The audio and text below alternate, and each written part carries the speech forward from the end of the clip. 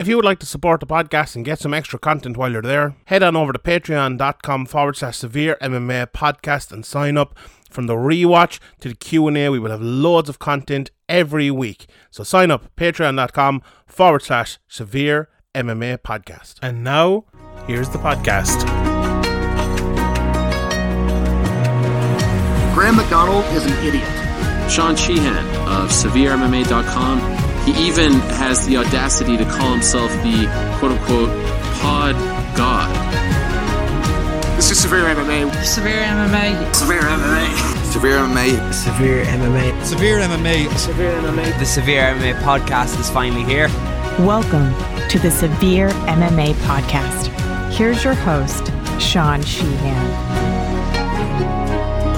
Welcome everybody. It's episode 402 of the Severe MMA podcast. My name is Sean Sheehan, aka Shawnee Podcast, the pod god, the scoring lord. Lots of the suits there. Some people call me after predicting a draw correctly at the weekend. Lots of different nicknames. Joined today by the Dominic Calvert-Lewin of Irish MMA Media, Graham McDonald, as we talk about a massive week in the world of mixed martial arts.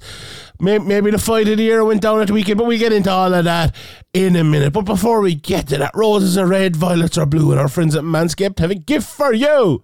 They're now selling beard products. That's right, the leader in grooming, in men's grooming even, are revolutionising the men's hygiene game once again with the new Beard Hedger Pro Kit. It all starts with that Beard Hedger. It's a cordless trimmer that has a rotary wheel with 20 hair cutting lengths. You saw Michael Bisping at the weekend talking about it.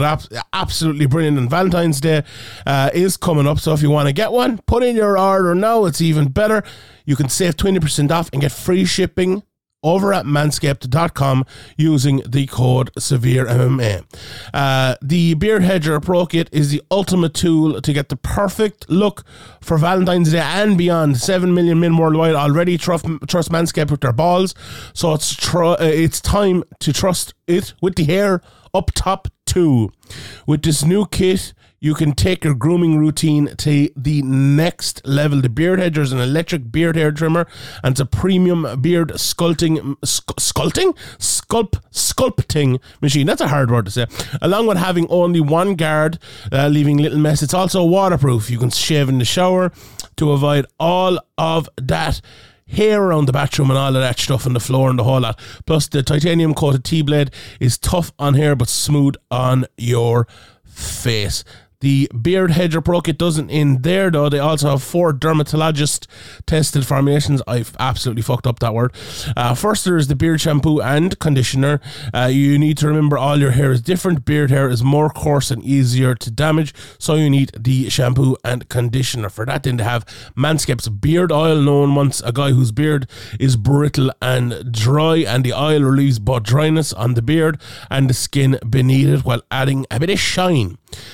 Cap it off with the Beard Balm, a pomade that shapes, styles, moisturizes and tames for the sculpted look. So the Beard Hedger Pro Kit also comes with 3 free gifts: the beard brush, comb, scissors, to ensure you have all the tools for the perfect beard. From first impression to last, you're going to love it, and everyone who sees your improved facial hair game will love it too. So get 20% off with free shipping using code SevereMMA at manscaped.com. That's 20% off with free shipping at manscaped.com using the code SevereMMA. Spice up Valentine's Day this year with Manscaped's Beard Hedger 1 stroke, 1 guard, 20 links. Okay, Graham, let's talk a bit of mixed martial arts. We obviously had UFC 284 going down late on Saturday night. Do you know what?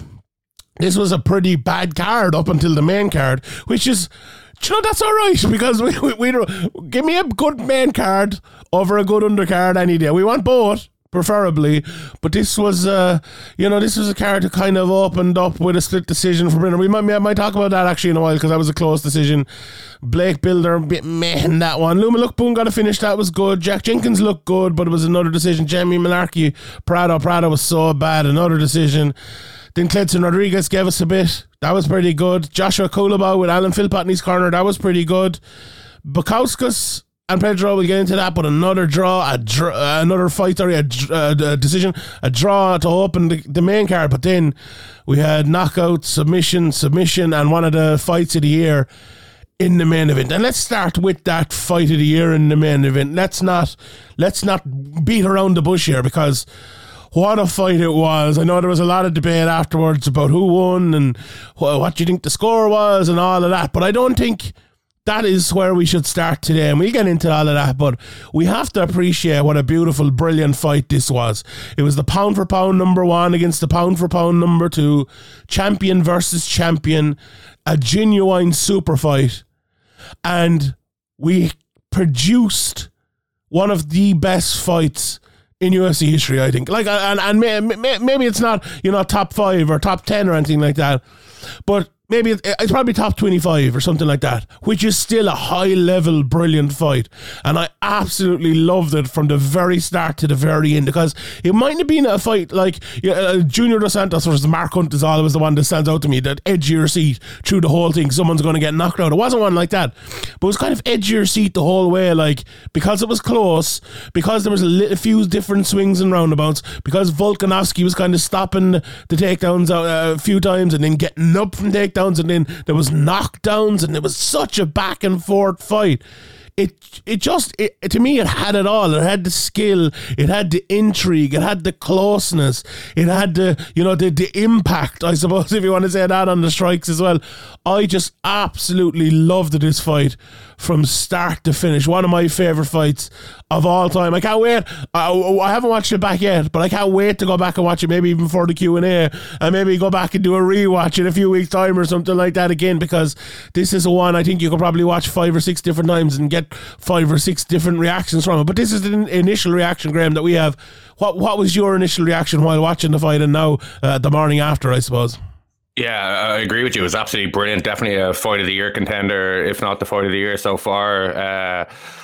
It had its ups and downs for both guys. It was swinging forward and backward. It had the jeopardy. It had the belts on the line, and it had the close matchup and the different styles. And both guys were really going for it. Islam was obviously waiting a little bit more, trying to pick his shots a bit more. Volk was trying to, at the very start of the fight anyway, he was having success, getting in his face and trying to put the pressure on, but then he obviously got hit with that big shot, and even though it was kind of a forearm shot more than anything, but it definitely had a big impact. You could see that it stopped Volk in his tracks, and that was the first kind of swing at about, but there was many kind of swings and ups and downs, and just a brilliant fight. And until the very end, although I will get into the scoring afterwards, we can debate what rounds went to which. I don't think anybody was sure who was winning going into the 5th round. It was all on the line, and Volk obviously brought it in the 5th round, and it was just an absolutely brilliant performance from both guys in different ways, and just a really entertaining fight. And all the talk is probably going to be, as it always is, about the judging and about which round should have went to who. But what a fight! Like, leaving all that aside for a moment, like what a fight from both guys. They both really wanted it, both went for it, and they both had to overcome adversity at times, and they both had to get off the canvas, and just absolutely brilliant stuff. Just absolutely brilliant. 100%. It's funny at the end of these fights as well, we all, like, my analysis and their analysis as well, watching a couple of the interviews they did afterwards. Before you say, the crowd definitely played a part in it as well. Obviously, big pops for everything Volkanovski was doing, but just brilliant crowd as well, which definitely adds to the feeling of a huge fight. And the crowd added to the whole night as well, I think, because like the crowd had the perfect feel. It wasn't like, it wasn't bullying, I suppose, on the away fighters, if you want to say that, or it wasn't tough on them. It wasn't, you were going to die, you were going to die, you were going to die. Yeah, it was very supportive of the hometown fighters, but it had the perfect like mix of like drunk while not on cocaine, if you want to put it that way. Like, if you get me, they were fun, but they weren't like too much, and didn't get tired towards the end as well. It was one of those ones. I think the crowd really, really added it, and the Aussie fans all week, and Australia in general, always makes MMA so enjoyable, and we're lucky we have that here in Ireland as well. But they were absolutely fantastic. But just to pop back to the fight, I think like, so to talk about maybe the analysis, like the analysis after all of those big fights, right, where two lads who've never fought before, who are absolutely high level, come out of the fight, and me watching it, any analyst watching it and them watching it can think, oh my God, I could have done this, and this so much better than I did in that fight. But you only learn that after the fight. So that's why I think like sometimes rematches can be maybe not even better, but can be closer and can be more tactical and maybe tactically better, maybe then more exciting. Like, I don't think you get a more exciting fight than this between the two of them. Maybe you get even a tactically better one, if that's even possible, or a technically better one. But that's almost like a sidebar to what actually happened in the fight, because you could see both of them standing there trying to figure each other out. Like they're the whole fight nearly. Like I actually think even in the fifth round they were both still trying to figure each other out. It was one of those fights. Like Makhachev was willing to strike with Volkanovski, but as I predicted coming in, Volkanovski's ability to move made Makhachev have to strike with him a lot more than he'd want to. Now, he did well with the takedown defense and he did well getting back up and stuff as well, but I firmly believe it was a lot of his movement, his switching stances, not being a static target, that made it very hard for Makhachev to even attempt to get in to take him down at times. But then the big problem with that was Volkanovski actually had to adjust where he was maybe more active in that than he'd want to be. All he was kind of doing at times was being a static target and showing that uppercut, as we saw for maybe the first 2 or 3 minutes of the fight, which he wouldn't normally do. So to fight in that sort of way, he's always moving, always going back and forth, but he does it usually for his own good. In terms of his offense, this time it was for defense. He was a way more defensively moving fighter than an offensively moving fighter in this fight than he normally would be. Now, it helps him defensively as well, and it helped him in other fights. It helped him defensively as well in this fight, but it hurt his offense an awful lot. He wasn't able to get that jab going as much as he would like. I'd say I'm not a big one for stats, but I guarantee you, if you look at the stats, he didn't land half as many shots in this fight than he did in previous fights. But that's a necessity when you're fighting someone like Islam Makhachev. And then for Makhachev on the other side of it, he was so much more powerful that it helped him in rounds where probably Volkanovski was just ahead to take those rounds, especially in the first two. Just hit him a little bit harder than Volkanovski was able to hit him and took the round. That happened both in the first and in the second round. And it was very interesting how that actually worked out. But by the time it came to the third round, and Volkanovski kind of got that confidence in himself that, okay, I've been taken down now a couple of times and pushed against defense, and I realize I can actually go with this guy here. He opened up a little bit more. He landed his shots a little bit more, and it wasn't even that opened up, I suppose, a little more, because he wasn't in harder or throwing big knockout blows or anything, but he was getting going. He was getting into his game a little bit more, and that led to him arguably winning 3, 4 and 5. We get into that in a minute, but I think the tactics of that were absolutely brilliant. Now, Islam had success with the wrestling at times. He did take him down. He did have, top control or back control at times during the fight, but that was only good enough because he could land those big shots on the feet. And it's funny for Islam because we talked about his striking, and his striking is definitely not as good as Volkanovski's, but Volkanovski wasn't able to have that gap in ability of striking for the reasons I just said. He was fighting in a different way, and there was a massive gap in terms of the power, and Islam was able to land that power. So it was very smart from Islam. He picked his moments on the feet and he landed the big shots. Chito Vera, Rob Font type of fight. Remember that, where Font is winning, Chito Vera, bang, knockdown, won the round 5 times in a row, or 4 times out of 5 or whatever it was.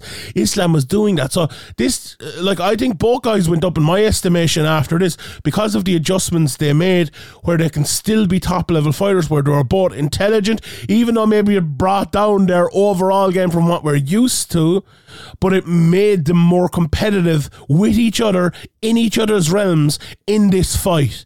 And it's a very complicated fight, right?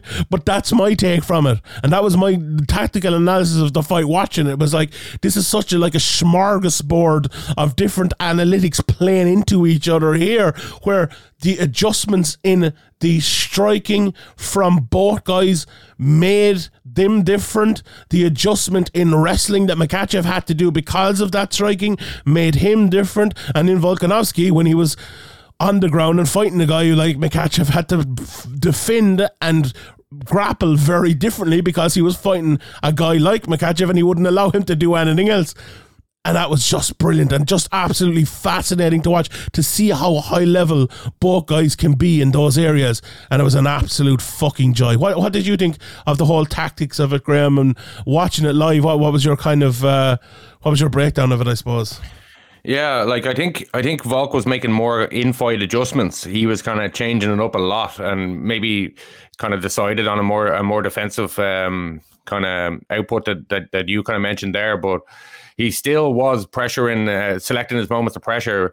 Makhachev just stayed very patient, kind of waited for his moments to land those shots, and just stayed very calm as well under a lot of pressure at times as well, which is definitely probably the most pressure he's been under in any of his fights. And obviously the takedowns that he got, he didn't really land any big ground and pound or come very close to getting a finish, but he made Volk have to worry about that, and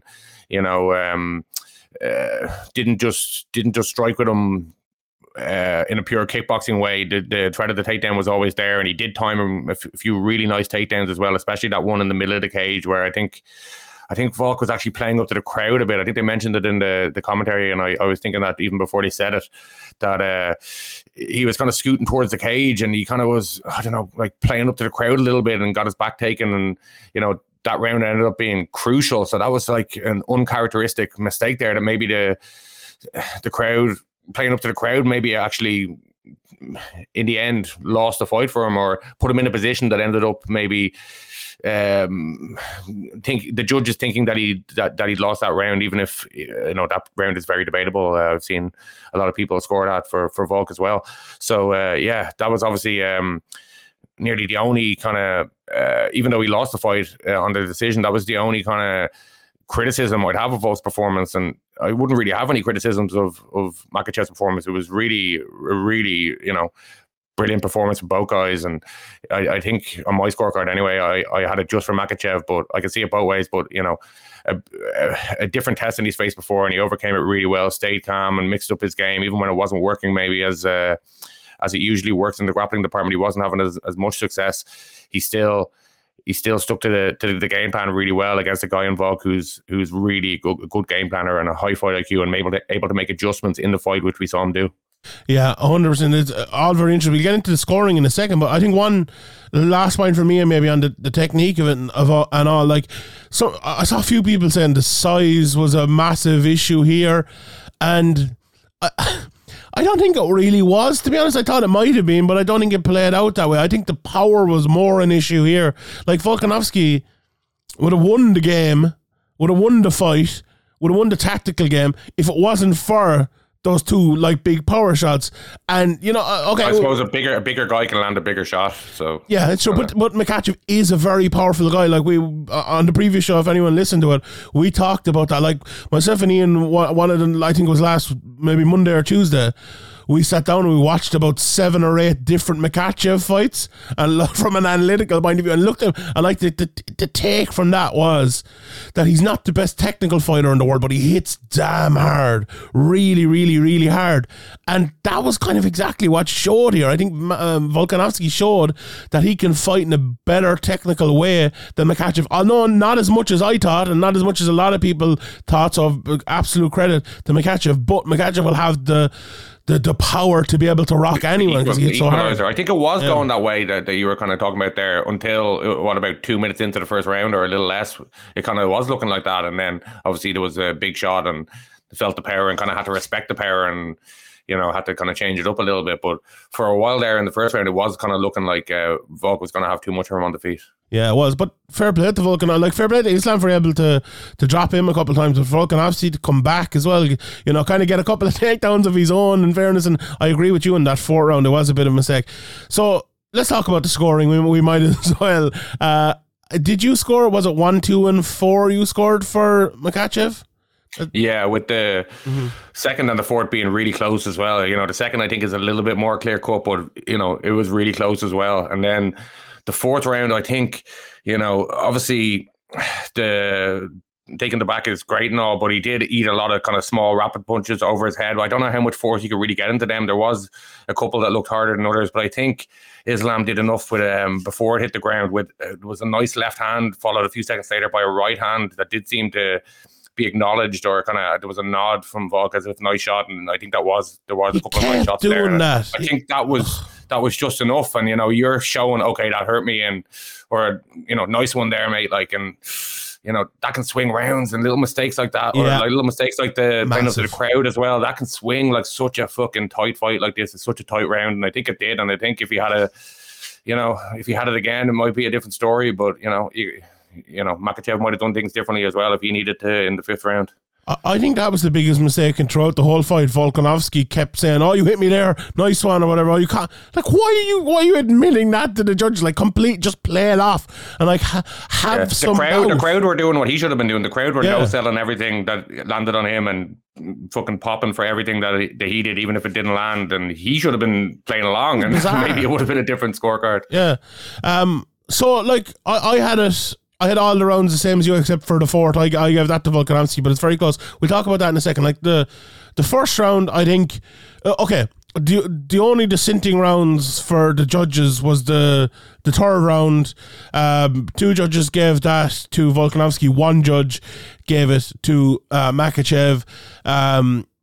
Look, I think it was a close round, but it's a Volkanovski round. So look, two out of 3 judges. I was very surprised with that. Yeah, I was a bit surprised with that as well. Yeah. But Volkanovski won that. The first 2 rounds, Makhachev won both of those rounds because he simply landed the more impactful shots throughout the 2 of them. As we both kind of said there, maybe the tactical part of the fight was being won by Volkanovski, but the impactful part of the fight in the first 2 rounds was being won by Islam. And they're all of these are close rounds, especially the second round can swing a lot because Volkanovski hit him too and put him down too. But so that's the first 3 rounds, and in the 5th round, that's probably the easiest round. That's the only easy round of the fight to score. That was an obvious Volkanovski round. You know, it was relatively close up until the end where Volkanovski dropped him hard, ground and pounded, definitely won that round. So there's no debate over that. So I think, look, 1, 2, 3, and 5,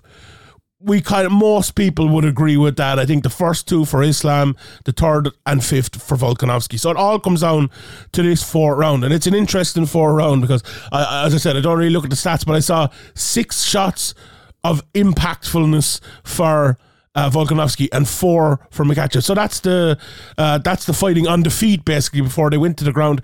Basically null and void. Nothing much really happened there. Even though Islam, I don't know, there was that nice left followed by a couple of seconds later by that right that he nodded to. I think that definitely kind of stopped him in his tracks. I think he was take a few seconds off. I think I think Islam was just ahead, right? So if you want to score it null and void, what happened afterwards, which is fine. I think giving Islam that round, I've no problem with that at all, to be honest. I think he was just ahead, but it was very, very marginal. But then we had like this, whatever it was, 2.5 minutes. It felt like 10 minutes on the back, however long it was. And this is a very interesting debate, and this is very interesting how you judge this, right? Because you look at this in 2 different ways, and people, I saw some people saying last night about he was, octagon control and cage control and all that. It's not that. What you need to look at here is effective striking and effective grappling, right? And we didn't have any effective striking or effective grappling in this 2.5, 3 minutes, whatever it was. We had striking, grappling, bits and pieces of both of them. Those little punches from Volkanovski into the face were not big, effective, significant strikes, right? They weren't, but they added up. He had landed a good few strikes. They added up. For Makhachev, he didn't have a rear naked choke. He didn't land big ground. I mean, he landed a few shots, but not much. He landed a couple of decent ones. He landed a couple, but the point is, he was making Volkanovski, especially for the first minute or whatever it was, he was making Volkanovski defend a lot. He was getting the hand under the chin a little bit. Volkanovski'd have to pry it off. That that counts as effective grappling more than just holding the position. So if you want to look at that, right, and say he has the position for 3 minutes, he should score from that. No, but he should score for the attempts to get the chokes, for going for submissions. When you see Volkanovski having to defend, he deserves to score from that. So if you want to give that round to Islam based on that, I can't disagree with you on that at all, because that as effective a grappling as the strikes that Volkanovski was throwing. I think there's a debate there. This is why there's no such thing as a robbery ranting in this fight. But this is the minutia of judging that is so intricate. You'd want to have a fucking hour of a debate or a chat with a judge or a seminar with a judge to look at it and to actually understand it. And it's very hard, because I disagreed with the judges. I scored it the other way. The reason I scored it the other way was this, right? So Islam had the back control. He was attempting submissions, and after a while he stopped attempting submissions. So there was Volkanovski was kind of holding the hand. He wasn't defending massively. He wasn't defending for his life. The arm wasn't getting under the chin or anything like that. And then he started throwing those couple of punches, and he threw a few punches and threw a few punches. And then there was these punches, okay, these are starting to add up. They're not massive punches, but they're starting to add up.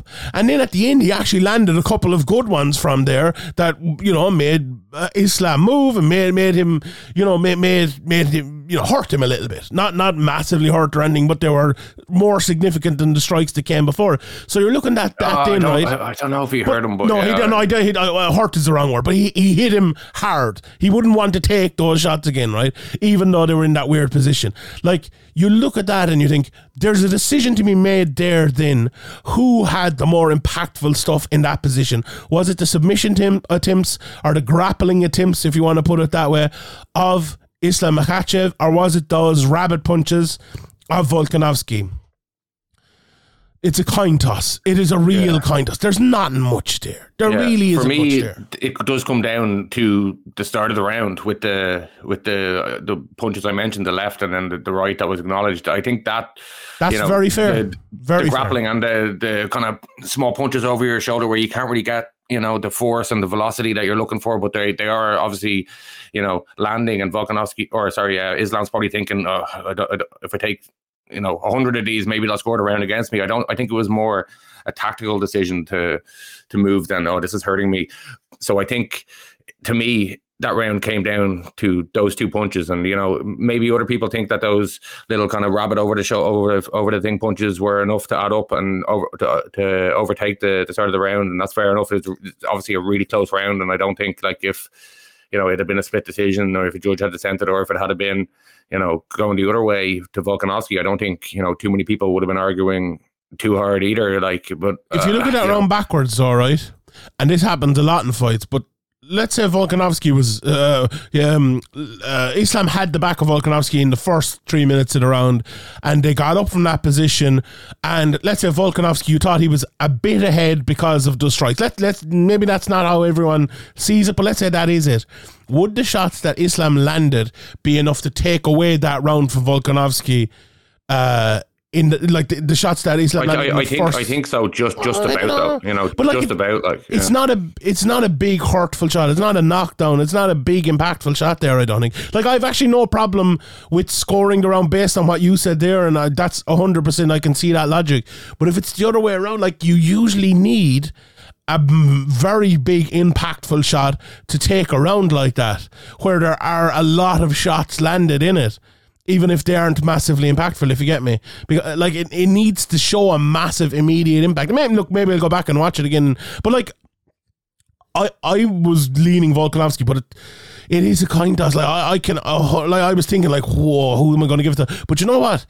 This is a wider debate as well, because I actually think I scored that fight, right? And this is people might not believe this, but this is true, right? I scored that round, the Volkanovski, on my interpretation of the criteria. If you want to give my opinion of how that round should be scored, I think that round should be scored for Makhachev. I think that's maybe a little bit where, people who say... Do you think there should be more emphasis on being able to get the body triangle on the back and things like that, or why would you... What rules would you adjust? Yeah, I think it's gone a little bit too far.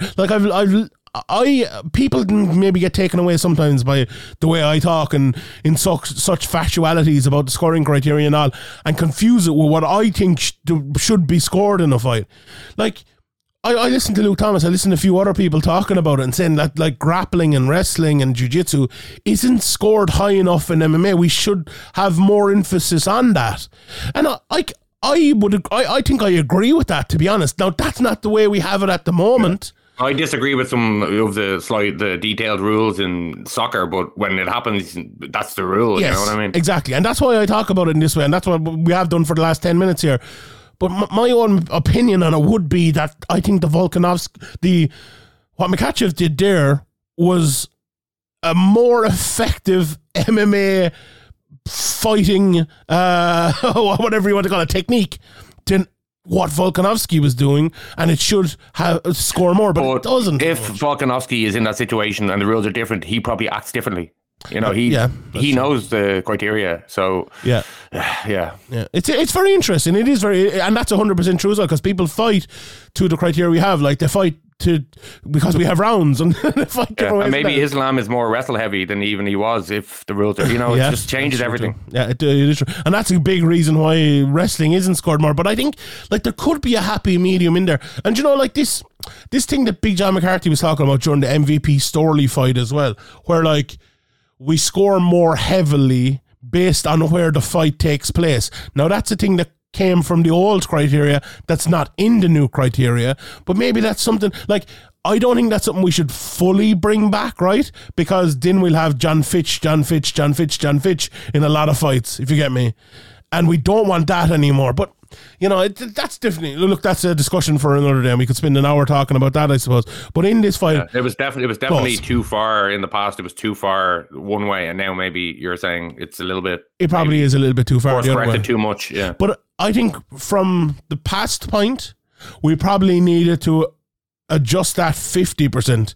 From here, I think we only need to adjust it 5%, if I'm being honest, back to that. But you know what the biggest problem with that, right? It's easy at times to write score effective striking, score effective grappling, and we can see like what an effective strike is or what effective grappling is in terms of going for submissions or getting someone in a rear naked choke or an armbar or anything like that. But to score like the minutiae of effective grappling when it's maybe not going for a submission. Let's say Makhachev had that position with the body triangle for like 2 or 3 minutes and didn't attack at all with submissions. To be able to write in the criteria that scores, but holding someone maybe you're in their guard for the same amount of time doesn't score. That's a very hard thing to write. Like, how the fuck do you write that? You know? And that's a big problem we have. But anyway, we'll forget about that because we don't want to get into like a complete judging debate here. But it was just such a great fight, such a close fight, toss of a coin, and don't get hung up in the judging. I think it was very, very close. What do you think should happen next, Graham? Like, I do get carried away sometimes, and I just think rematch. Is the rematch the right thing to do, or do you think they should both move on here? You know, I enjoyed the fight so much that I probably, if they announced a rematch, I'd be pretty happy. Maybe, you know, they'll just move on because it wasn't really, you know, if it was a split decision or if there was a bit more controversy, maybe it would lead them into it straight away. But, you know, it's probably the time to do it. Like, you know, I think it will depend on the numbers, how it trended, more than anything, really. I think from a sporting point of view, I'd absolutely love to see it from an entertainment point of view and all that stuff. But it does come down to numbers in a lot of ways. And I don't know how this was trending or anything, but, you know, hopefully a lot of people tuned in to see it because it was a brilliant fight. But I wouldn't be sure what the numbers are. Like, I wouldn't really have any idea. Like, we haven't had real numbers in a long time since the ESPN deal. Yeah, I'd like to see it, but I think it depends on the numbers. Yeah, it's interesting, like, because look, at featherweight, we know we'll talk about the featherweight fight here in a second. No spoilers for a second, because maybe I think it kind of spices up the featherweight division as well. Like, even though Volkanovski's been so brilliant to watch over the years, I think, you know, having a dominant champion sometimes can kind of take away from the other fights if people don't really believe that the person has a chance against the champion. And obviously, we'll talk about the co-main event in a minute, but it probably makes it more exciting without Volkanovski kind of being there at the top of the division, ready to kind of beat everybody comfortably. I think it even made it more exciting last night, seeing like who the next challenger is actually going to be, because I felt for a long time we didn't really have that. Now we do have something there, but at lightweight it's a little bit different then, because like Charles Oliveira is fighting Beneil Dariush, looks like, coming up. Justin Gaethje is going to fight Rafael Fiziev coming up in a few weeks here. Mike Chandler obviously fighting Conor McGregor. What's the crack with Dustin Poirier? We don't know. So there isn't like an obvious choice there. Maybe if Fiziev wins, maybe he'll get the shot. Maybe if Dariush beats Charles Oliveira, he'll get the shot. But that's a little bit down the line as well. So it's interesting there. Like, what way do you think the UFC will go? Do you think it'll be the rematch or? No, I think they'll move on. I think they'll do Yair and Volkanovski. I think they'll probably do it in Mexico and have a big fight there, and then I think they'll probably just keep Islam out for a while. Maybe put him on one of the Abu Dhabi cards if they have one coming up in the summer or later in the year, because he kind of said that as well. I think last night afterwards he wants to fight in August or something like that. So it'd be enough time to have one of those fights happen. Like maybe, I don't know if Volk talked about it much in the lead up, but I don't know if he wants to go down to 45 again. That could be a thing. Obviously, he's not huge for 145 pounds. We've seen bigger guys, but it's still a big weight cut. And going through a camp for 55, a couple of camps for 55, he might think, I like it here, and he might think I won that fight, or I can make slight adjustments to win that fight and be the champion here, and he might want to stay there. That could be a factor in it as well. Yeah, very interesting. I think it'll be very interesting to see what actually happens. Like, from a selfish point of view, I would absolutely love to see the rematch. I think like the fact that we have an interim champion at 145, like, if he wants to defend that belt, Arnold Allen is there. I know he's supposed to fight Max Holloway, but like, let's get rid of that fight. And let's have Arnold Allen versus Yair Rodriguez, and then we have basically like 3 possible interim fights at lightweight that are happening now, and then that's no problems also. Yeah, I would love to see it. One last thing before we move on. So Volkanovski came in at number 1 in the pound for pound rankings. Islam came in number 2 in the pound for pound rankings. Now, okay, pound for pound rankings, absolutely fairy tale. Rankings mean nothing. Yeah. Who cares? I think after this, though, it just proves that Volkanovski is number 1, the pound for pound rankings. Because if we're to look at, he's a 10-pound lighter fighter. Yes, he's a 10-pound lighter fighter, and it was Islam Makhachev won the fight. We both agree with this, right? He won the fight based on 2 minutes of back control. Right? We both agree with that. Like, well, you don't agree. You think he lost the fight? But no, but it came down to that. Like, all the other parts of the fight, if it didn't come down to that, it would have been. It would have gone a different way. Is that enough to say a guy with that's the champion 10 pounds lighter is not a better pound for pound fighter than Makhachev? Absolutely not. Like, this proved Volkanovski is the number 1 pound for pound because it was so close.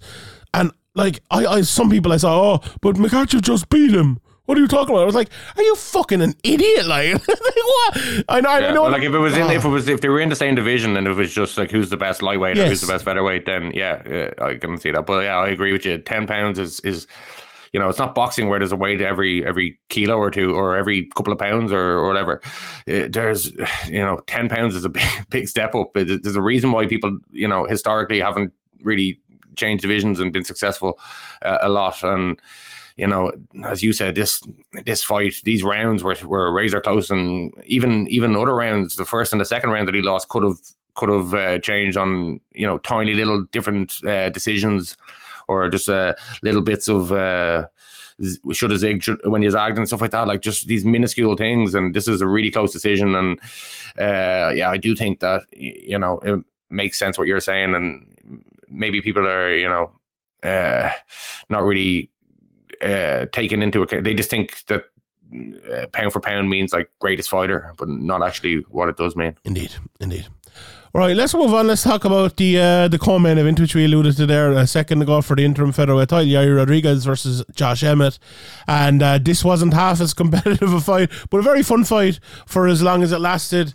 Yair Rodriguez came out in the first round and to me was absolutely piecing up Josh Emmett. Emmett looked like nice and flowy, wasn't he?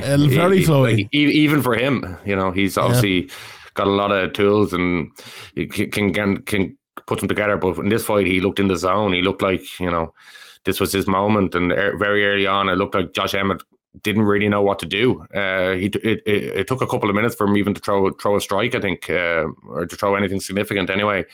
And Yair had already kind of, got into his rhythm by then, and was just he looked phenomenal, really.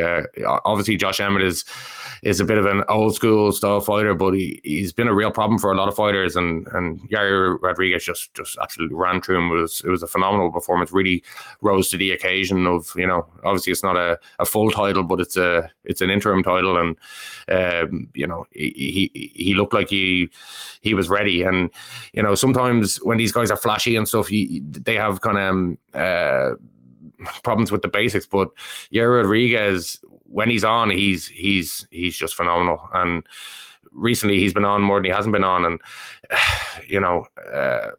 obviously you're looking at Max Holloway and Arnold Allen, as you said, as a lot of people said, they were kind of disappointed that fight was made, even though it's a really good fight and it should be really entertaining and all that. Just that maybe they should have waited, and I don't think they're going to pull the fight, but I think hopefully for the kind of freshness of the division, and Arnold Allen wins. Obviously Max Holloway is a fan favorite and stuff like that, but it could end up going back into the sequence of Volkanovski versus Max Holloway if kind of things work out differently than Arnold Allen winning that fight. Yeah, that's very true, because like if Holloway does win that fight, he has beaten like the next guy in line, so it's very difficult to know, I suppose, what to actually do with that. But I suppose we'll digress on that for a second, and just to get back to the fight. But like, it was funny, I said there, like, Yair was piecing him up, and he was for the start of the first round, and he was in the second round. But we forget that Emmett almost kind of knocked him out, and he didn't knock him out, but he knocked him down and wobbled Yair. I thought more than like the commentary led on, or more than it felt maybe to a lot of people in the arena and stuff.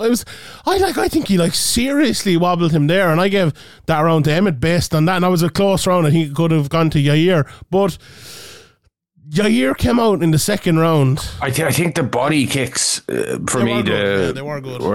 There were some vicious, like, really better fast in the second round baseballs than the first round, there was still a few nice ones. He reacted. Josh Emmett's a fucking tough nosed guy. You could see on his face the way he kind of leaned over as well, that a couple of them had hurt him as well. But yeah, that shot definitely stunned Yair. But I actually thought he did enough to win the round with the body work and the other strikes that he landed as well. Yeah, they both got hurt in at the start of the second round. It was just turning into a kind of a war at that stage.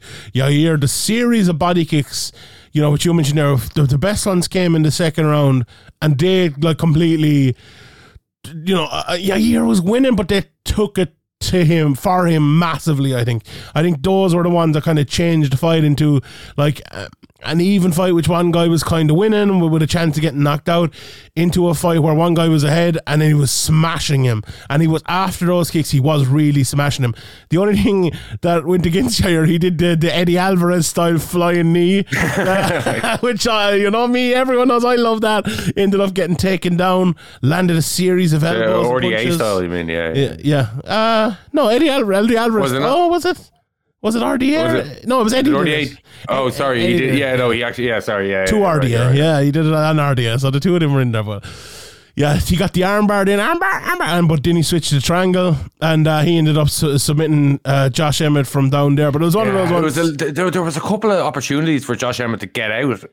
Even his corner were shouting, "Watch the triangle," and I think he was just a little bit, didn't respect enough the off his back game of Yair, and obviously it cost him. But I think there was, maybe if Yair was known more as a jiu-jitsu guy rather than a striker, maybe Josh Emmett would have played that differently and had a little bit more respect for the ground game of Yair. And do you think it was because he was hurt and he was trying to kind of rest there maybe for a while? Yeah, it could have been. Maybe he made the calculation that I'm getting bashed to the body here on the feet, and I can't take many more of these, so I'll take my chances with this triangle attempt, with these triangle attempts. Probably not a bad idea. To be fair, Yeah, it could be. Like, I've never taken fucking, what is it, like 6 or 7 lightning quick baseball bat shots to the liver or whatever. I haven't either, but I don't think they'd be nice. For being honest, fucking hell, pull me like a lawn chair. Put me in a triangle. I'll tap out in 2 minutes. That'll be no problem.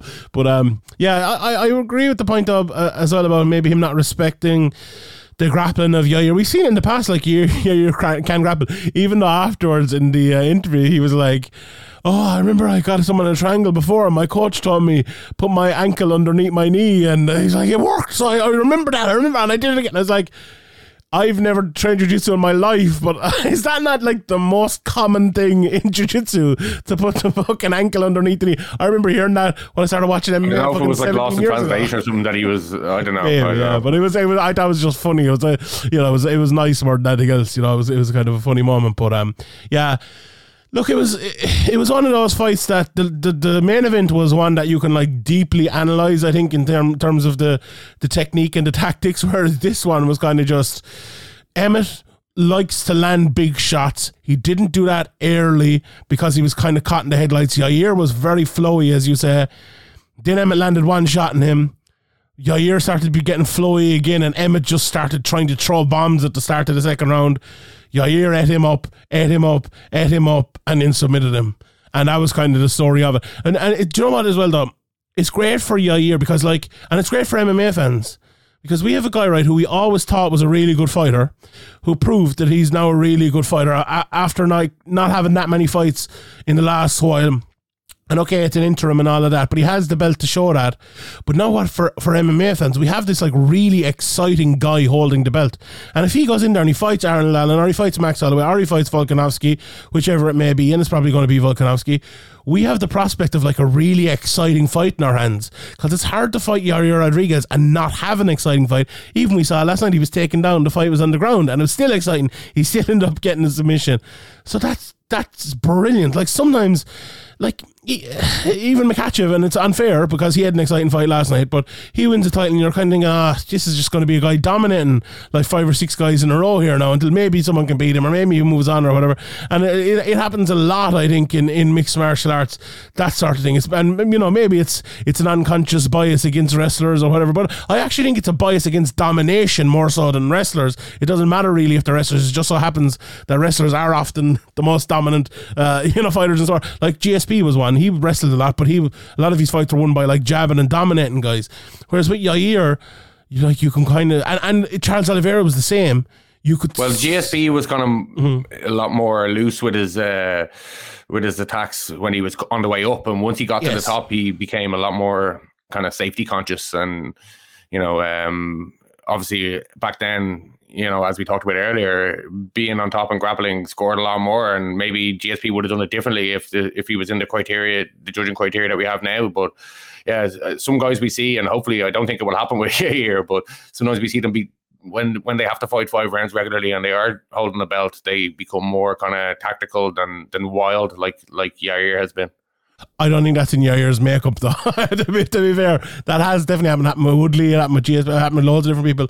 I don't think it's going to happen with Yair, though. It'll be interesting, to see, I suppose, how that goes, because Volkanovski and him just looks like. I don't think so either. But there's been guys that you wouldn't have expected it from before, and it's happened. But like Izzy and others. But yeah, I do agree that Yair just seems to have that kind of balls to the wall kind of in his DNA. Yeah, I must say as well, after last night, about the pantheon of featherweight champions that Yair Rodriguez now joins. You have obviously Volkanovski, who won the belt from Holloway, who won it from Jose Aldo, who obviously got the belt back after Conor McGregor had won it from him. And like, what an array of talent there has been in that division. Like, to me, looking at the history of all the belts, it is the most high level historical belt ever. And Yair joining that now, he's like a bit to live up to there. I think he's probably the first guy ever who hasn't proven to be world class to hold the belt yet. Yeah, well, he doesn't hold the full belt. We got to remember that. Yes, that's Quite true. yet. Though. That is true as well. But it's interesting. I put up a thing last night. I ended up deleting it because people took it wrong. But like the level that they have. Yeah, McGregor was the only one to actually move weight classes and win the title. Like sometimes we don't appreciate greatness enough.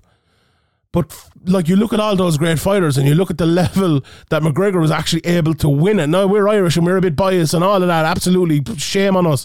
But God Almighty, let's admire that. Sometimes he doesn't get enough credit for that. But how fucking huge that was. Volkanovski wasn't able to do it. Aldo wasn't able to go down and do it. Max Holloway wasn't able to go up and beat Poirier and do it. Yet McGregor was able to do it. Even though he had the 2 Diaz fights before it, he still was able to do it. Absolutely massive. And we should fucking appreciate that a little bit more. Whether you hate McGregor or you love McGregor, it doesn't matter.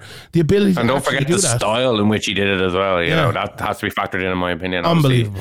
Absolutely. We've talked about that Eddie Alvarez fight before, but that was an absolute masterclass. And you know, going up weights, I said it earlier, it's different than in boxing. It's you know, especially in these divisions that are so stacked, like 145 and 155, absolutely stacked divisions. Like to be a champion there, you really have to be a really well-rounded fighter. If you have big flaws in your game, you know, usually you won't get anywhere near the top of these divisions. And even if you don't have flaws in your games, you can like many flaws in your games like Volkanovski, you can just come up against, you know, a difficult style matchup and another upper echelon, you know, great champion, and you can lose. So yeah, there's a reason why it's been, especially at the lower weights, has been done so few times. Yeah, 100%. I feel like the last 2 weeks I've been like the Conor McGregor spokesman, and I shouldn't be that. But do you know what I hate in MMA? And I did this with Ronda Rousey as well. I hate when people like try to rewrite history to make someone seem like they're shit. You know, Ronda Rousey was a great fighter for when she was. Yeah, McGregor was a great fighter. In like that 11-month stretch was absolutely fucking unbelievable. If John Jones goes out and loses to Cyril Gane, he was still a fucking great fighter. That really I hate that shit. I was so glad last week the way that Bellator, you know, brought Fedor in, and they brought Matt Hughes, and they brought Mark Coleman, and all, you know, a lot of the greats plus Chael Sonnen. You know, they gave him their dues, but like we need to do that a little bit more. And okay, I've picked McGregor here, so everyone's saying, oh, well, you're sucking off McGregor, but I do it with Ronda Rousey as well. Do it with lots of the great fighters down through the years. Like the sport wouldn't be where it is without these fighters, and that should be appreciated. Yeah. Yes, like look, Jose Aldo's the perfect example, right? He lost to McGregor, he lost to Volkanovski, he lost to Holloway. It'd be easy to write him off like, oh, he lost all the other champions. What are you talking about? Jose Aldo, one of the greatest fighters of all time, and we should appreciate that, even though he lost afterwards. Volkanovski lost last night. Who cares? He's still one of the greatest fighters of all time. He put on an astonishing fucking display. Even like Anderson Silva, like go back to them performances, like when he in his heyday, even when he was in his late 30s against like Forrest Griffin, who was the champion recently, before at the, you know, even bigger weight discrepancy of 20 pounds step up, and like that performance against Forrest Griffin was phenomenal. And like, you know, it's a thing where you're better off retiring on top because people remember you as this untouchable guy. And if you know, age always catches up, and it always ends badly if you keep fighting on. But as you said, that shouldn't taint how you were at your peak and how good you were and what you achieved and all of that stuff. So it is a shame that these things do seem to be tainted in a lot of people's minds, but maybe a bit of distance, and when we look back at it historically, it'll be appreciated more. Sometimes I think the distance actually makes us not appreciate it less, to be honest. But maybe small, you know, 5 years makes us appreciate it less. Maybe 15 years will make us appreciate it more. But we'll wait and see. And like I have so much respect for someone like Volkanovski, who tested himself and went up. McGregor tested himself and went up. You know, the likes of Frankie Edgar went around to divisions, tested themselves, had the biggest fights. So much respect for them. Like, and GSP did it, and we need to remember all those. Anyway, we'll move on because we could spend, you know, years talking about that.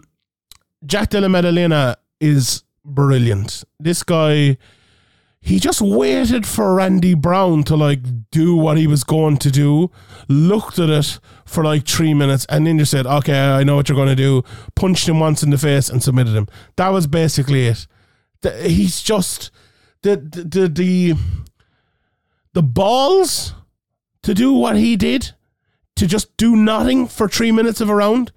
There's only 15 minutes in the fucking fight, and to do nothing for 2.5, 3 minutes, that takes serious balls. Usually, like, people get drawn in and they have to do something. They have to throw a punch just to throw a punch, just to do something. Jack Della Maddalena didn't. He just waited. In front of his home crowd as well, you know, just staying patient, so patient. And Randy Brown was actually, like, you know, fighting better than, or moving better than he usually moves. Looked, you know, 100%. Looked good. And, you know, even the punch that landed, it didn't actually look like I was wondering, was it the fact that he kind of landed on his head did that kind of double the impact or add to the impact and kind of have him more disorientated than he would have been from the punch? But either way, Jack stayed so calm, like, as you said, and patient, and picked his spot and just waited for his opportunity. And once the opportunity did come, you could see, you know, the killer instinct and just phenomenal finish. Smelled blood and, you know, picked the shots well, overwhelmed them, and got the rear naked choke. I think it was the placement of the shot as well. The fact that it hit him right behind the ear and disorientated him, and then he hit his head off the ground. Very, very tough. And like the movement, how quick he was to jump on the back and get the rear naked choke. Absolutely brilliant. I'm sure, look, Harry Powell is going to wax lyrical for probably half an hour on the takeaways on Tuesday. So we'll leave it till that. But God almighty, I could wax lyrical about Jack Della Maddalena as well. One of my favourite fighters to watch. And this guy is, if he's not ranked this week, he's going to be ranked sometime soon. He's phenomenal. They put up like a graphic of like the top win streaks and stuff, and it's him and Michel Pereira as like the two guys on those win streaks. I'd like that fight. I would watch that fucking fight. That'd be a good 5-round fight, headliner of a fight night. Give me that, please. Let's do that. You up for that, Graham? Jack Della Maddalena versus Michel Pereira? Yeah, that'd be a great fight. You know, just before we move on from this, I just had a kind of side point, but doing more shows in Australia and, you know, stuff like that, I think like the UFC need to get back to that. Obviously, the 100%. Apex was great for the time and the pandemic and all that stuff, and it maybe like the odd fight night, but getting these, you know, big fight feels from the crowd, like for these. You even mentioned that the undercard was a bit underwhelming, and the card got going late, but the fans kind of made it, you know, twice as entertaining as it would have been if it was in the Apex. You know what I mean? Or even in Vegas in a kind of half interested crowd. I think going to places like Canada that they haven't been in a long time, and Australia more, and, you know, the UK and Ireland obviously would be great for us. Like getting back on the road, I think it adds to the big fight feel and the big event feel, and, you know, I think that's important to the UFC, and they've kind of stepped away from that too much. I would agree. Like, I actually don't mind the Apex events as much as other people, but do you know what they need to do more? They need to do more. They're doing it with the pay-per-views. They need to do more like big 3/4 level cards, if you want to put it that way. Like, they need to do a big card in Ireland. They need to do a big card in like Manchester or something that's not a pay-per-view. You know, they need go to Germany, go to Italy, go to Australia. I don't know why they're not doing that as much. It's a costing. I know why they're doing it, but yeah, I think to grow the sport and to be the world leader, they need to do that more. But we, you know, again, Justin Tafa, Parker Porter. Just before you move on, it feels like a bigger win for Della Maddalena because he's at home. Yeah. Yeah, because he's at home. Like, if he had to just beat Randy Brown in you know, half empty crowd in Vegas Arena or in the Apex, it probably would have seemed like it meant a lot less. It made me think, like, why isn't Ian Gary fighting in Ireland next? Like, PFL are putting on the card here, Bellator are putting on the card here, Katie Taylor's gone boxing here. Why can't the UFC put on a fucking card in Ireland? You know? They announced the card before the pandemic, so like, why not? Yeah, I don't know. I have no idea. Ireland has been open for a good while. Like, there's fucking a shitload of Cage Warriors putting on a card.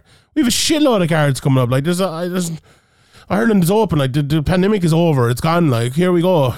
Come on, and they're just not doing it. It's a bit weird, but anyway. As I said, Parker Porter got knocked out by Justin Tafa. Jimmy Crute and Alonzo Minifield. Graham, did you see my picks for the fights at the weekend? Yeah, I did. Fair play. Did you bet on it or no? No, I didn't, but Patrick betting it. He only put 50 cents in it, but 65 to 1. He won like 33 quid or whatever it is. 50 cents? Fucking hell. That's all. Put on at least the fucking fiver or something. Come on, mate. Like, but it's like, it's an outside bet, but Yeah, I just like my thought here was more maybe of a 10-8 than a point deduction, to be honest. Well, that is a 10-8, I suppose. But yeah, I know what you mean. yeah. It was close. But yeah, I don't know. That's mad. I think you called one draw before in the history of your MMA picks. And it almost was a draw. There was a point, or there was a 10-8 in that as well. But it was, I think it was. So you haven't been fishing for this for ages and like throwing it in randomly a lot. So that's in fairness to you, like where credit's due. It was only my second one, and almost both of them came off. So I think I might retire it after this. Although, like, were you celebrating as? Yeah, I was. I was loving it. I was the happiest man in the world at that point. Being taken. I was. Or maybe Patrick. Were you watching it with Patrick? Right? Yeah, I was. I think he had bet for the fight to go to a decision as well. So he won fucking 2 bets in that. My bets were just awful fucking last night, so I wasn't celebrating too much. But I picked all the right winners except for that one. Obviously, I didn't pick a draw. I didn't get Volkanovski, although he was robbed blind by the fucking judges. No, he wasn't. But yeah, I got the rest of them right. Meneses Bukauskas, what a performance from him. As good as Bukauskas was, I think Pedro was as bad. He was fucking horrendous. I don't know, but Bukauskas, he nearly, let the round slip away. I thought he could have done more offense, and his corner was going absolutely berserk, calling for it as well, and he just seemed a little bit hesitant, even though it was a great win and a great performance. I think he could have, maybe he had a little bit too much respect for Tyson Pedro and maybe expected a bit more from him and didn't want to commit himself, and it obviously worked out in the end. But I think he could have made the rounds clearer, even though I thought he was a deserved winner. I wonder with Tyson Pedro, is it all his injuries? I think he didn't have real bad knee injuries. I wonder, can he like not do cardio anymore, because like he seemed fuck tired after about 2.5 minutes.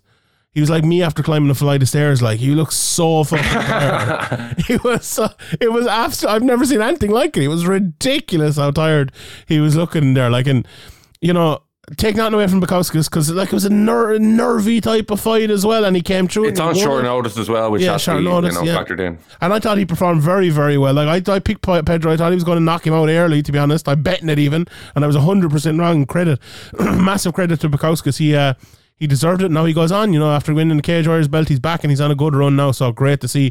He had a bad injury as well. He had a bad knee injury as well. So credit to him on that. Joshua Kulabau, as we mentioned earlier on, Alan Philpott in his corner. Alan Philpott actually had a fight earlier in the day, and he came in his corner. He ended up losing that fight, unfortunately, Alan, but he'll be delighted to get the win here with Josh Kulabau, who looks a real prospect at 11-1. Got a real bad kick in the balls, but came back and got the rear naked choke. Like, turning sidekick, fucking heel to the balls. Yeah, it looked like a fight ender, to be honest, the way he was between rounds. But even in his corner, he was saying, "Oh, I can't really breathe." Like he should have taken the full 5 minutes, mate. He's funny as well, Josh. Joshua afterwards, the way he was talking and stuff, it's he's like, we all played that game growing up where we'd smash each other on the balls. So it's like, yeah, we fucking did, to be fair. Yeah, you're right. So good win for him, and he moves on, and we went through all the rest of them, I suppose. Everyone's talking about Jack Jenkins. I'm going to need to see a little bit more out of him. I think he did look good, but I need to see more. Very unimpressed with Francisco Prado against Jamie Malarkey. Jamie Malarkey called out Paddy Pimblett afterwards. I think Spencer has called for that fight before. I think a few people have. I think that actually makes a good bit of sense, to be honest. Similar enough records, similar enough place in the UFC. Let's make it happen. Let's make it happen. Why not? The first fight of the night as well. Elvis Brenner against Sibiria Tuhugov. People calling this a robbery. Went back and watched it afterwards, because the way the first fight of the night you're kind of half watching, you're eating a bit of food and stuff. I wouldn't call it a robbery, but I don't think the right guy won. I think the second round was the only clear round, and that was for Tuhugov. And I think one of the judges didn't score it for him, so I think that's a very bad card, that one. 1 and 3 could have gone either way. I gave all 3 rounds to Tuhugov. I can see a 29-28 Brenner. I think the bad card was the 30-27 to Brenner. I wouldn't call it a robbery, but I would call it a bad decision. I think it was the wrong guy won. I thought the first 2 rounds were... The second round was definitely clear, but I thought the first was quite clear as well. I thought the wrong guy won. Yeah, unfortunately. We talk about the judges all the time, but like we should probably talk more about the fact that they get a base pay and a win pay, and this guy's getting half his money. Yeah, it's I think some bad cards there, and the wrong guy won. And it's one that wasn't close enough. That I think it wasn't that bad. I think the first and third were very close. I think, but yeah, it's bad as well when the second round is the most clear round. That guy won it, and most people had the other 2 rounds for that guy as well. It just seems a lot worse, but yeah. And when you get the 30-27 the other way as well, you're expecting, when the 30-27 is announced, you're expecting, okay, yeah, we know which way it's going, and it goes the other way. It's a bit jarring, which probably adds to the what the fuck. But yeah, I do think the wrong guy won that. Indeed. Next week, so Graham, we have UFC, and then look, the week after we have obviously the big Bellator Ireland card, and we will be previewing that next week. The UFC card next week goes down in the UFC Apex, Graham. We're back 9 p.m. next Saturday night. Big fight feel, you know. What a fight though. Jessica Andrade versus Erin Blanchfield. Yeah, it's a really good fight, but I don't know, is it a little too early for Blanchfield? Maybe. To beat, I don't know about this matchmaking, to be honest. I think they probably could have and should have waited a little bit, and you know, she's 22, 23 years old. Yeah, I think they could have waited here, but maybe, you know, obviously she might go in and win, and even if she loses, she'll probably learn a lot from it, and it will stand to her. But I think I was surprised with this matchup, but it is an exciting one, and there's a lot of questions around it, and it's a big chance to prove herself. But I think it's a big ask for Erin Blanchfield. So the UFC kind of fucked themselves here because they moved the Chito Vera versus Sandhagen fight to another card. And if they had taken Blanchfield off of it, so Blanchfield was supposed to fight Talia Santos. Apparently it was a visa issue or something like that. And if they had cancelled that fight, there's nothing else in this card. Like, this card is fucking shit. Maybe you could have put Jim Miller versus Alex Hernandez. That's on short notice as well. I think Hernandez only just took that fight, so there's nothing else. You kind of had to find someone for Blanchfield. But like, should that be enough of a reason? You couldn't have got somebody to higher profile to fight OSP or something. I suppose you're messing around with more fights then, and yeah, it gets messy. But like, I don't think saving one fucking Apex card is important enough to like possibly derail a prospect as good as Erin Blanchfield. Now, if she goes out and wins, which she absolutely might, she's brilliant, we'll be saying something very different because it'll skyrocket her and she'll be fighting for a title next, more than likely. Yeah, it's probably, I would agree with you, it's a little bit too risky. And like after that, like Zach Poaga is not that good. He's fighting Jordan Wright. You know, we've seen like everyone else in the card almost. Maybe there's one or two up and comers that I'm missing out on, but like we've almost like seen what everyone else in the card is.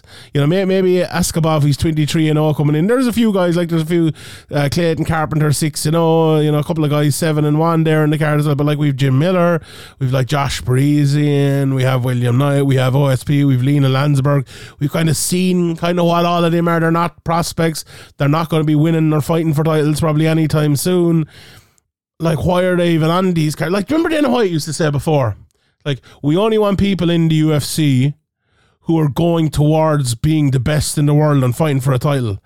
That was before they had 450 million cards every week, like, so. Yeah, but has there ever been a more ridiculous thing here? But you look at this, right? 1, 2, 3, 4, 5, 6, 7, 8, 9, 10, 11, 12 fights in this card. Is there any need for it? Like, and 2 of them got fucking cancelled. Is there more than 2, I'd say? Is there any need for all of this? Like, get rid of half of it. Down with this sort of thing. Down with this. Here's a list of where's that soundboard clip you have there, Sean? Here we go. Hold on. Here's the people you need to cut from this card, right? Jamal Immers. Everyone. Timba Garimbo, never heard of him. AJ Fletcher. OSP, cut OSP. Philip Lins. I'll keep Marina Bruna Silva, I like her. Lena Landsberg, just for Philip O'Connor, I'll keep her. Clayton Carpenter against Juan Kimalo Ronderos, cut the both of them. Cut the 2 lads who are 7-0. Cut Jim Miller, sorry Jim. Cut Alexander Hernandez. Cut Josh Parisian. These guys won't be able to put food on their tables for their families. Cut them all. Evil. Give me a one night fight night card, and I'll take it. Cut them all. Cut every one of them. All right, we'll leave it there. Anything else happening in the world of MMA, Graham, or are we like?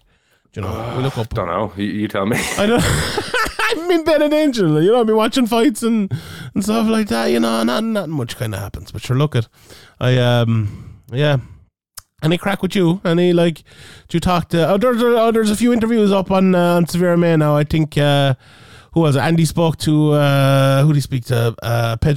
Pedro Carvalho. He spoke to, and he has. It's Gunny Nelson. He's interviewed Gunny Nelson coming up as well, and he's got good stuff there from Andy. Oh, last thing as well before we go. Jins Pulver in the UFC Hall of Fame. Jose Aldo a couple of weeks ago. We never talked about it in the UFC Hall of Fame. We talked about Jose Aldo earlier on today, and we all know how deserving he is. But Jins Pulver, Graham, very deserving of getting into it as well. One of the legends of the early days of the lightweight sports. Lighter pioneers, yeah. Some brilliant fights. Obviously.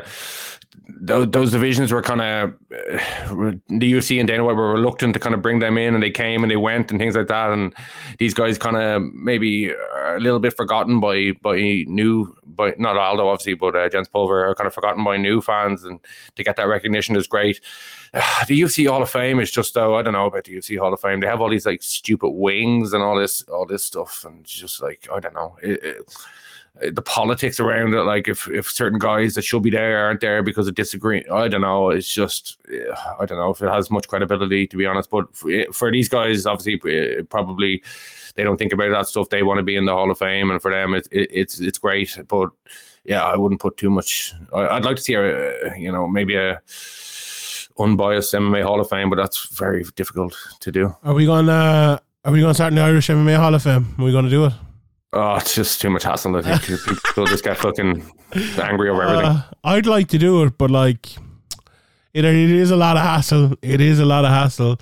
We'd have to do an open vote, not an open voting, but Dave Meltzer does it very well with his Hall of Fame thing. I think he's loads of people voting, but there aren't actually that many people. The problem with voting in say an Irish MMA thing is if you give a vote to 10 SPG lads, they'll vote for the SPG fighter. If you give a lad to vote to 10 KF lads, they'll vote for the KF fighter. Or Rhino lads, they'll vote for Rhino. It's very hard to get people to actually vote unbiasedly and stuff logically and stuff and things like that. So that'd be my kind of takeaway from it, but that'd be hard to do. But anyway, speaking of Irish MMA as well, Johnny Walker is fighting Anthony Smith May 13th. Why is that not in fucking Ireland? Put that on in Ireland, come on. Anyway. Yeah, I don't know. Maybe they don't know about the fact that Irish fans will adopt anybody who's over here. So maybe that's part of it. They don't really understand that part of it. But yeah, I think it's unfortunate that obviously the pandemic kind of stifled their plans to come to Ireland. Maybe, the fact that Dana was so excited after being in Dublin the couple of times that they were a few years ago, but the fact that a lot of things have happened, the years have passed. If they had to come just before the pandemic, maybe they'd be more eager to come back, and they've kind of forgotten about how passionate and how exciting the cards are here and all that stuff. But yeah, give us our chance again. We'll definitely make a big deal of it as we always do. And even the, as we said earlier, just even if they had Irish guys fighting in the UK, people will make the journey. And obviously going over to Vegas for a big fight, we've seen that in the past with McGregor and stuff, but it's expensive to do, and you kind of need a really, really big reason to do it. And obviously people like Ian Garry that you mentioned earlier, it'll be the fight just has such much significance and hype and everything. When if any of Ian Garry's current UFC wins were in Dublin, he'd be a bigger star than he is now, or even in the UK, he'd be a bigger star than he is now. It is Dublin, but I think if he had a fight or two in Dublin, then people will start to travel for him as the hype builds if he keeps winning. Yeah, people will be invested and people will be paying more attention. He'd be a bigger deal, and obviously he seems happy enough to fight wherever the UFC tell him, but it just makes a lot of sense to put on an Irish card, and hopefully we get an announcement. But just don't think they're. I don't know. I think they've gonna put it on the back burner, and it's gonna stay there for a while, unfortunately. Indeed. All right, we'll leave the podcast there for this week, lads. Thanks everybody for listening. If you are listening to this, don't be a fucking freeloader and click subscribe. It's free. It's free. If you don't click subscribe right now, you're a fucking freeloader. Click subscribe. I'm robbing that from this lad Sam, the cooking guy, who I listen to on YouTube. I watch on YouTube. Oh really? I was like, Sean's getting very aggressive here. But I like it. It's his gimmick, and I'm just going to steal it. So yeah, if you're listening on YouTube, if you're listening on SoundCloud or anywhere, maybe we might have video coming soon. Who knows? But yeah, click subscribe. iTunes, Spotify. If you could leave a review as well, that'd be great. Most of our reviews are from like years ago because we've been doing the podcast on 8 years, Graham. This week, 8 years since the first episode of the Severe MMA podcast. This week. Been a fucking long time, so a lot of our reviews are from like 8 years ago. So if anyone's been listening the last couple of years and hasn't left a review yet, that'd be absolutely great. We'd appreciate that. So, and if you can head over on YouTube, we're closing in on 30,000 subscribers. We've I think nearly or over doubled our subscriber count in the last few months or even year or whatever. So yeah, we're making a push there. There's loads of content going up there, and loads of insightful, detailed breakdowns and things like that, and interviews going up. There loads of different content, and even some funny shorts and some predictions, and just loads of different variety. And we'd appreciate it if you could go over to YouTube and subscribe and help us keep growing.